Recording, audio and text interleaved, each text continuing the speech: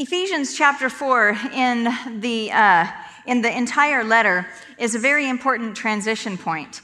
As I told you, and you might look at your chart on pages 8 and 9, I believe it is, of the book. In there we have a chart spreading out from the left all the way over to the right. And last week we finished the left side of the page, the first part of the book of Ephesians. And today in chapter 4, we're transitioning to the right side of the page, the last part of the book of Ephesians. This is one of the few letters of the Apostle Paul that divides almost exactly in half and half. He almost always has a transition point, but usually it's not right at the halfway point. In Ephesians, it's almost exactly in the halfway point. Chapters 1, 2, and 3 are theology or doctrine or things that we are to believe about ourselves and about God. We find very quickly, remember that we went to Ephesians kind of looking for identity, looking for descriptions of ourselves, looking for a deeper understanding of ourselves. And the first thing we were encountered with is about 9 repetitions of the name of God. And we thought, oh, this isn't about me, is it? It's about God. But as we learn about God, then we come to understand about ourselves. Then we are able to put ourselves in a correct framework, in a correct way of thinking, if we're thinking about ourselves in relationship to our Abba Father. And so we find this identity of God and our identity as adopted children of God in the first 3 chapters. And then in chapter 4, we turn a big corner. And at the beginning of chapter 4, Paul says, therefore, chapter 4, verse 1, therefore, I, Paul, urge you to walk in a manner worthy of your calling. And so he says, therefore, because of chapters 1, 2, and 3, because of who God is and who we are in the family of God, because of all of that, now I want you to walk, W-A-L-K. I want you to walk in a manner worthy of your calling. And I think in one of my Greek to me call-out sections, I described the word walk. It's peripateo. It means to walk around, to conduct yourself, to manage your lifestyle in such a way that it's in a manner worthy of chapters 1, 2, and 3, the calling to which we've been called. The identity of God and the identity of ourselves, now with a new name and new siblings and a new household and all of that. We have this new sense of identity because we're adopted into the family of God. Now we have to learn to walk. Now, you may remember teaching your children to walk or grandchildren. This is a bumpy, bruisey kind of process, isn't it? We don't always start out perfect. We don't just get up and start jogging, do we? We take a couple steps, we fall down, go boom, and sometimes there's a little bit of crying, sometimes there's a little bit of pain, sometimes there are marks that we carry with us for some time, but learning to walk is a messy business. And we have to learn to be patient with ourselves and with one another as we learn to walk together in the family of God. We know that it's not always going to be perfect and painless and beautiful. There are times when we're going to fall down, go boom, and make a mess of things, and then we get up and we keep on walking. So, walking in a manner worthy of our calling. Did I describe to you? You all know you got to bear with me here because I teach this particular lesson right now 3 times a week. So I sometimes get confused about where I am. But did I tell you about baseball in Budapest? No? I did? Okay, so this is it. Chapters 1, 2, and 3. We have finished our classroom work, ladies, in chapters 1, 2, and 3. We're done with the classroom. We've learned our vocabulary. We've learned our identity. We've learned the identity. Now we're going to all go outside into the playground and we're going to set up a baseball diamond and we're going to actually play the game. We're going to encounter now. One thing we haven't encountered yet in the whole letter to the Ephesians, imperative verbs. Paul is going to start giving us verbs. Do this, don't do this, don't do this. Did I tell you about the golf lesson? Did I tell you about my golf lesson? No? Okay. You're like, the blank look is what gave it away. I love to golf. I'm a really bad golfer. But I love being outdoors, and the year that, actually it was my honeymoon, my husband is this big golf, he loves golfing. And so we went to a golf course on our honeymoon. I took a book because I thought I'm going to be bored senseless, and I'm going to read my book. Turns out we were in Whistler, British Columbia. It was one of the most beautiful places I had ever seen. I never even cracked my book open. I couldn't take my eyes off the landscape. And I thought, I want to see every golf course in every city, and or whatever city I want to go to. In fact, the golf course is where I want to be. It is just manicured and beautiful. And I sometimes think it'd be cool to not be a bad golfer. It'd be cooler to be a good golfer. And so every once in a while, I sign up and take a lesson. And I'll go, and the coach inevitably says, okay, let's start here on the driving range, take a few swings, and I'll kind of deal with you as we encounter it here. And so I'll take a few swings, and he'll be like, oh, or she, the first things will be like, don't do that, don't do that, don't do that. But instead, do this instead of that. You're doing that, don't do that anymore, don't ever do that again. But if you do this, if you do it this way, you're going to have much better luck. And this is what Paul is doing right here. We've got the ultimate golf coach.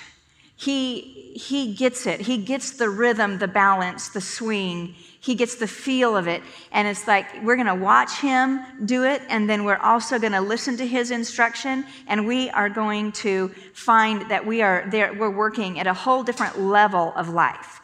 Consider Paul like a life coach instead of a golf coach, a life coach. And he's like, I'm gonna give you a few tips and pointers about how to live and walk in a manner worthy of the calling to which you've been called. He's just been doing some of his very best work in describing who we are and our calling. And now he says, now I want you to learn to walk this way. He's going to take us out there, and he's going to teach us how to do it. And so he starts out, as I just started reading, I therefore, a prisoner for the Lord, urge you to walk in a manner worthy of the calling to which you have been called. And immediately he starts to describe it. Listen to these descriptive words. With all humility, gentleness, patience, bearing with one another in love, eager to maintain unity of the Spirit in the bond of peace. He says, I want you to live in a manner worthy of the calling, and he immediately stacks up all of these descriptive words to kind of give us an idea of what this is going to look like. And he gives us these words that sound kind of familiar, if you're familiar with the gifts of the Spirit, the fruits of the Spirit: humility, gentleness, patience, bearing with one another in love, unity of the Spirit, and a bond of peace. Ultimately, it all comes around to this beautiful package of peace. Peace is what God is looking for. Peace is why he came. This is why Jesus came to the planet, so that we would know what it is to live in peace, so that we would know what it is to understand his presence and the calming nature of his presence, even when we walk through turmoil, even when we walk through strife, even in the middle of hardship, we can actually know peace. Peace is something that comes only by this loving presence of God in our lives, and as we learn to live in tune and alert and awake and aware that God is always with us, that he is sovereign, that he's all-loving, all-knowing, and that he's carrying us. That's the only way that we can attain this peace, and that's what we're after here. Don't you love it when your own household is peaceful? 10 kids, wow. Wow. I have 2, and I feel like it was a constant war zone. You're just ducking to not be schmackered from one side or another, going one way or another. When you're just saying to your kids or grandkids, like, stop fighting. Stop fighting. And isn't the most wonderful thing as they kind of start to grow up and they become friends with each other? Or even when they're little, you get to see these brief glimpses of time when they're helping each other, When one is helping another, or they're cheering each other up, or they're cheering each other on at a sporting event or something like that, doesn't that just melt mama's heart or grandma's heart? We're just like, oh, this is like wonderful when your kids start loving each other. So this is where God is at also. God, as our adopted Abba Father, as he oversees us, and he looks over his household, he's like, I hate it when they fight like that, but I love it when they love each other. I love it when they support each other. It makes me feel so good when I see them truly cheering for each other, putting each other's needs before their own. And so Paul says, do it with humility. If you're going to learn to walk, as we learn to walk, do it with humility, gentleness, patience.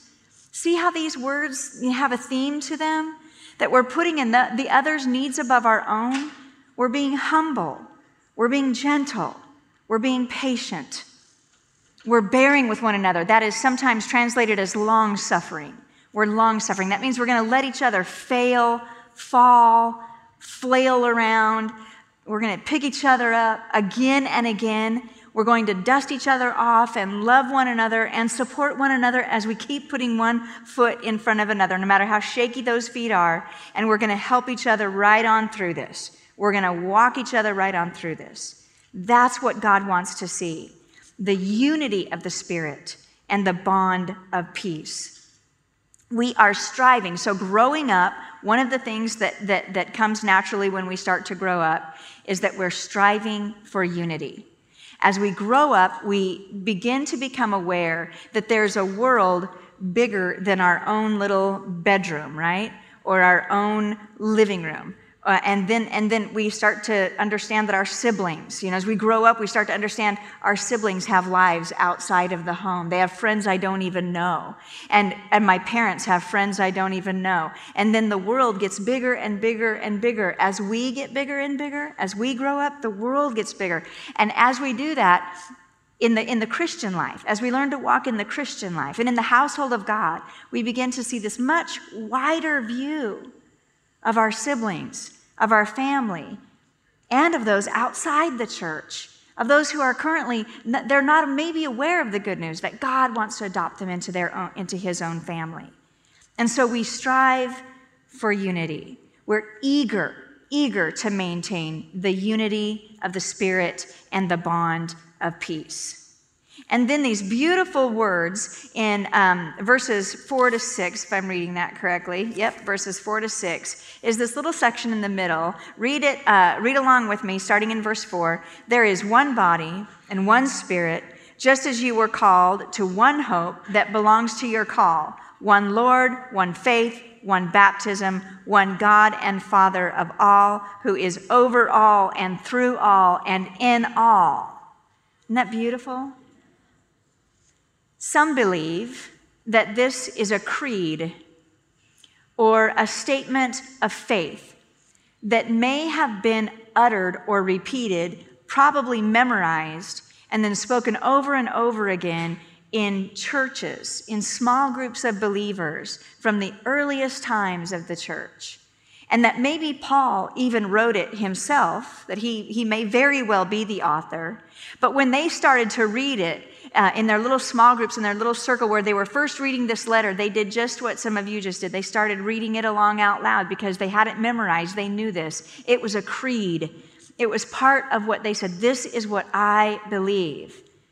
This unity of faith. This is significant, especially if Paul did write it, that he had the kind of position within the early church, the kind of apostolic authority, that if he were to write something like this, and the church would immediately adopt it and say, this is from Paul, that this is what we believe. As followers of Jesus Christ, this is what we believe. I'm going to do it again, and I want you to read it with me.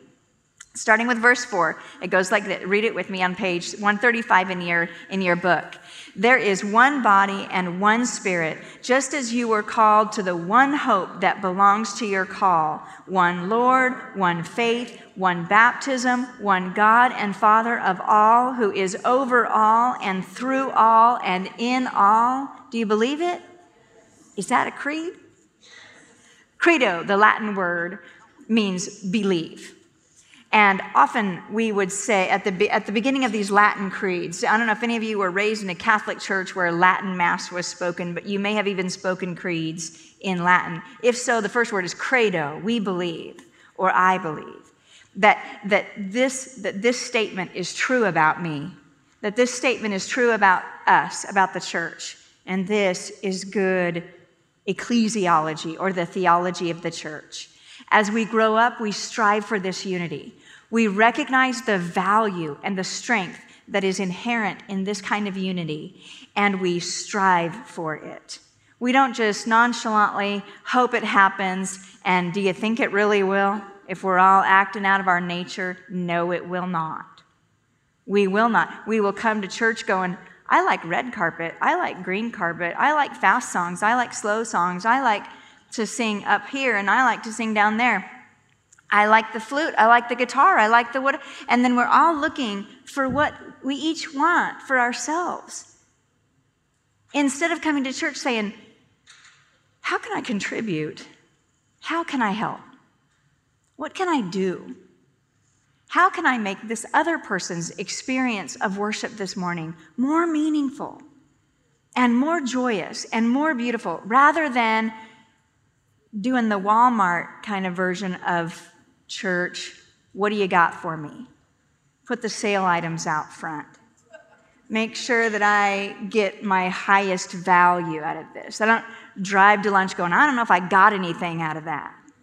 Okay? But this is striving for unity and understanding that what we do, what we have the potential of when we're together, any time that we're together, is the potential to be the hands and feet of Christ to one another. That's striving for unity. As we grow up, we strive for unity.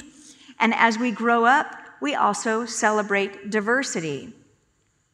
The creed ends over all and through all and in all, talking about this pervasive nature of Christ. And verse 7 says, but grace was given to each one of us according to the measure of Christ's gift. Now, skip over to verse 11. 11 says, and he gave the apostles, the prophets, the evangelists, the shepherds, and teachers to equip the saints for the work of ministry. But grace was given to each one of us according to the measure of Christ's gift. And then the section that I skipped right in the middle there is a descriptive section where Paul started to think about, he started to imagine to himself Psalm chapter 68. And he grabs an image from Psalm chapter 68 of an army commander coming home and leading a great army home from a great victory. And when that happens, they're coming into the home city with all of the booty and the spoil that came from this conquering expedition. And they begin to hand it out in gifts to the people of the city. First to the army, to those who were in the army, to those who fought, to the soldiers and their families, and then to the rest of the city, because we're all blessed when the king is on the throne. All of us are blessed when the king is on the throne. So it's an image that Paul was drawing from. But other than that, I'm not going to spend a lot of time on it, because I want to talk about this next section. That we grow up, as we grow up, not only are we looking for unity. That doesn't mean that we all look exactly the same. Amen? That doesn't mean that we all look the exact same or do the exact same things or have the exact same gifts. It means that we appreciate one another. We see the differences in one another, and we celebrate the diversity that we have when we're together. The diversity, particularly, is in spiritual gifts, but grace was given to each one of us according to the gifts. And then he says, he gave, same word as gift, only a different form of it. He gave the apostles, the prophets, the evangelists, the shepherds, and the teachers, and he starts now down a list of spiritual gifts. And he doesn't bring an exhaustive list here. He doesn't mention administration or teaching or those kind of, he doesn't mention them all, but he mentions a few of the spiritual gifts.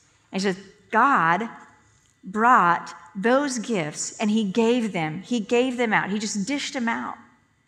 And sometimes we actually wonder about the gifts that we've been given. Sometimes we kind of wish we'd have gotten gifts that other people have.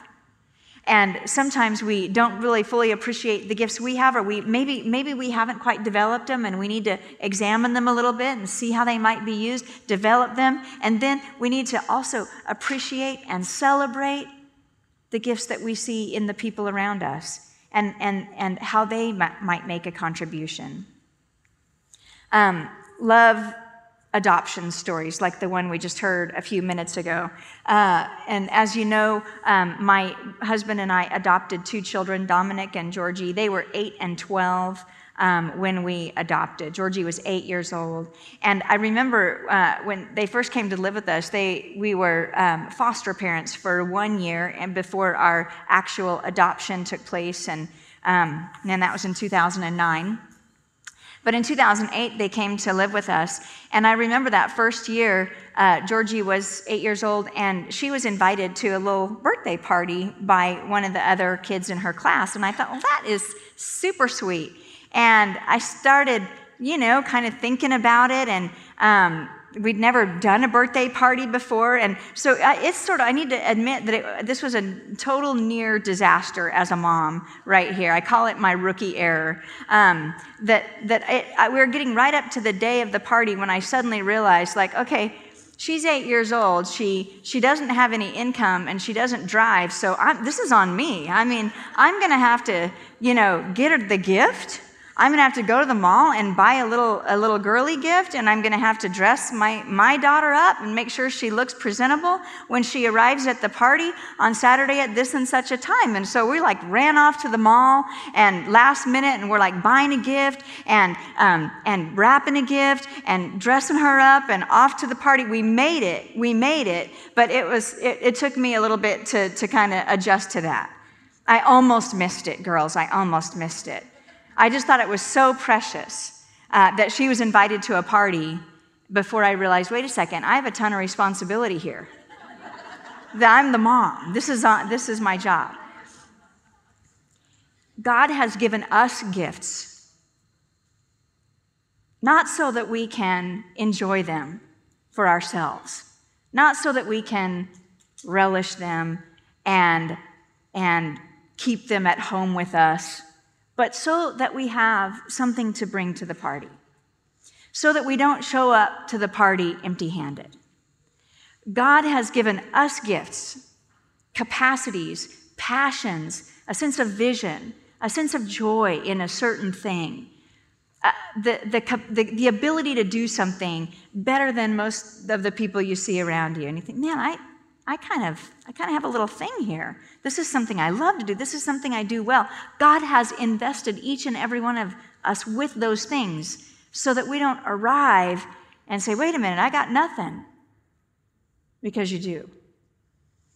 Each one of us has at least one spiritual gift that God has invested in us. And then He's stirred it up and He's developed it by giving us life experiences that help us to see those things and appreciate those things, so that when we show up, whenever we're together, when we show up, we present this gift.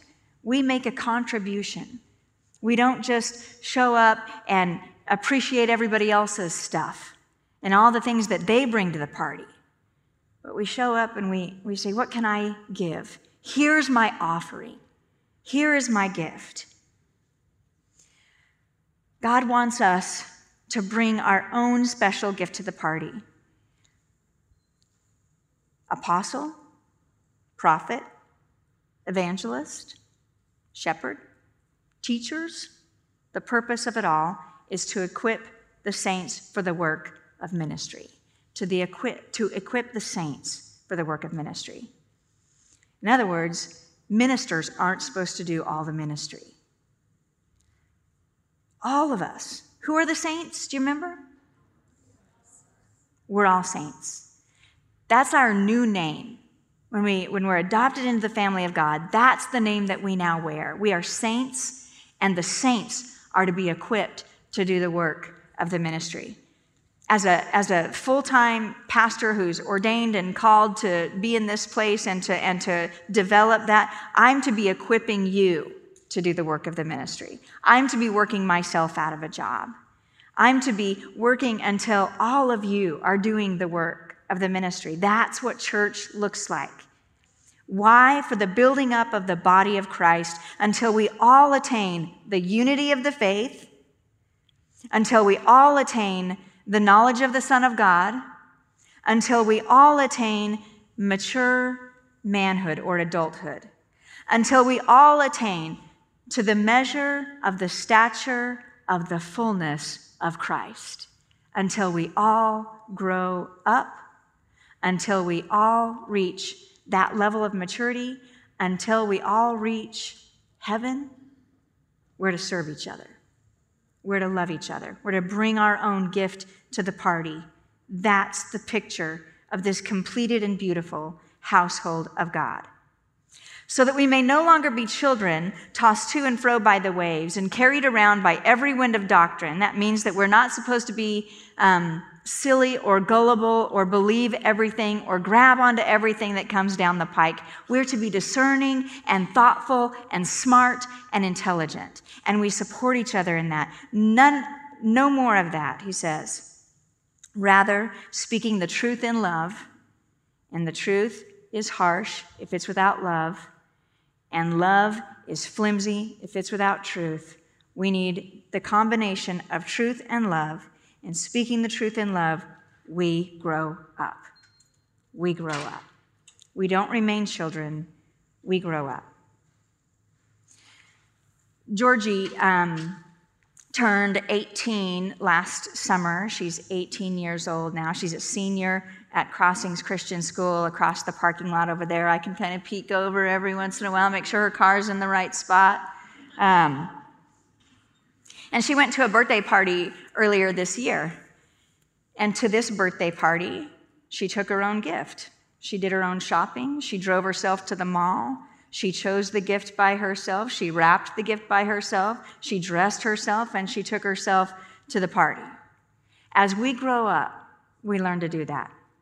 We learn to develop these things and to bring these things on our own and for our own. We know that we're developing in Christ. We know we're growing up in Christ as we learn to take ownership of these things and to celebrate them and to remember this is not, God hasn't given me this gift for my own enjoyment, but God has given me this gift so that the saints may be equipped for the ministry of Christ. Growing up into him who is the head, into Christ, from whom the whole body, joined together with every joint with which it is equipped, when each part is working properly, making the body grow so that it builds itself up in love. God has given us these gifts so that we may bring them to one another, so that we may grow up and be built up in love. I'm going to tell you one more story, and then you're going to have to take this last pericope on your own. Sorry about that. Eugene Peterson tells a beautiful story about a symphony. He said, what would happen if the members of a symphony all came together with their various instruments and they placed themselves up on the stage, and then each and every one of them just started to play their own favorite song? This is my favorite song. This is my favorite song. You would have a noisy disaster. It would not be pleasant to hear. But if the members of a symphony come together and they seat themselves all together in their rows, and they each take their own special instrument, and they begin to play under the leadership of the director, they are going to be conducted into a whole different sphere, and we will be with them. It will be something beautiful. It will be something you want to record and play over and over and over again. This beauty is what I'm describing when the church is working as it's supposed to work. That we come together and under the director, under the leadership of Abba Father, each of us plays our own instrument, and each of us plays exactly as we are directed. And as we do that, we find this beautiful harmony, this beautiful community, this beautiful place where each one of us is held aloft and supported by the ones next to us. That's the church. I hope you love it. I hope you love living here. You are here. and I hope you love living here. Let me pray. Oh, wait, no, go ahead, sweetie. Please. You want me to pray? You want me to pray us out of here? Well, pray and then I'll finish. Oh, and then you'll finish. Okay. I'd love to hear her pray. Let's pray. Heavenly Father, we know that it is by your grace and through nothing other than your mercy that we have been adopted into this household, into this family. I pray that you would teach us how to treat our siblings with humility and patience and long-suffering, that we may truly enjoy one another's company, even one another's failures. I pray, God, that we would learn to take each other's failures lightly and to allow ourselves to be helped up when we fall down and go boom. And I ask, God, that as we learn to do this, that we would more and more steadily put one foot in front of the other, learning to walk in a manner worthy of the calling that you've given us. As we do this, we will bring glory and honor and joy to you. And it's in your powerful name that we pray. Amen.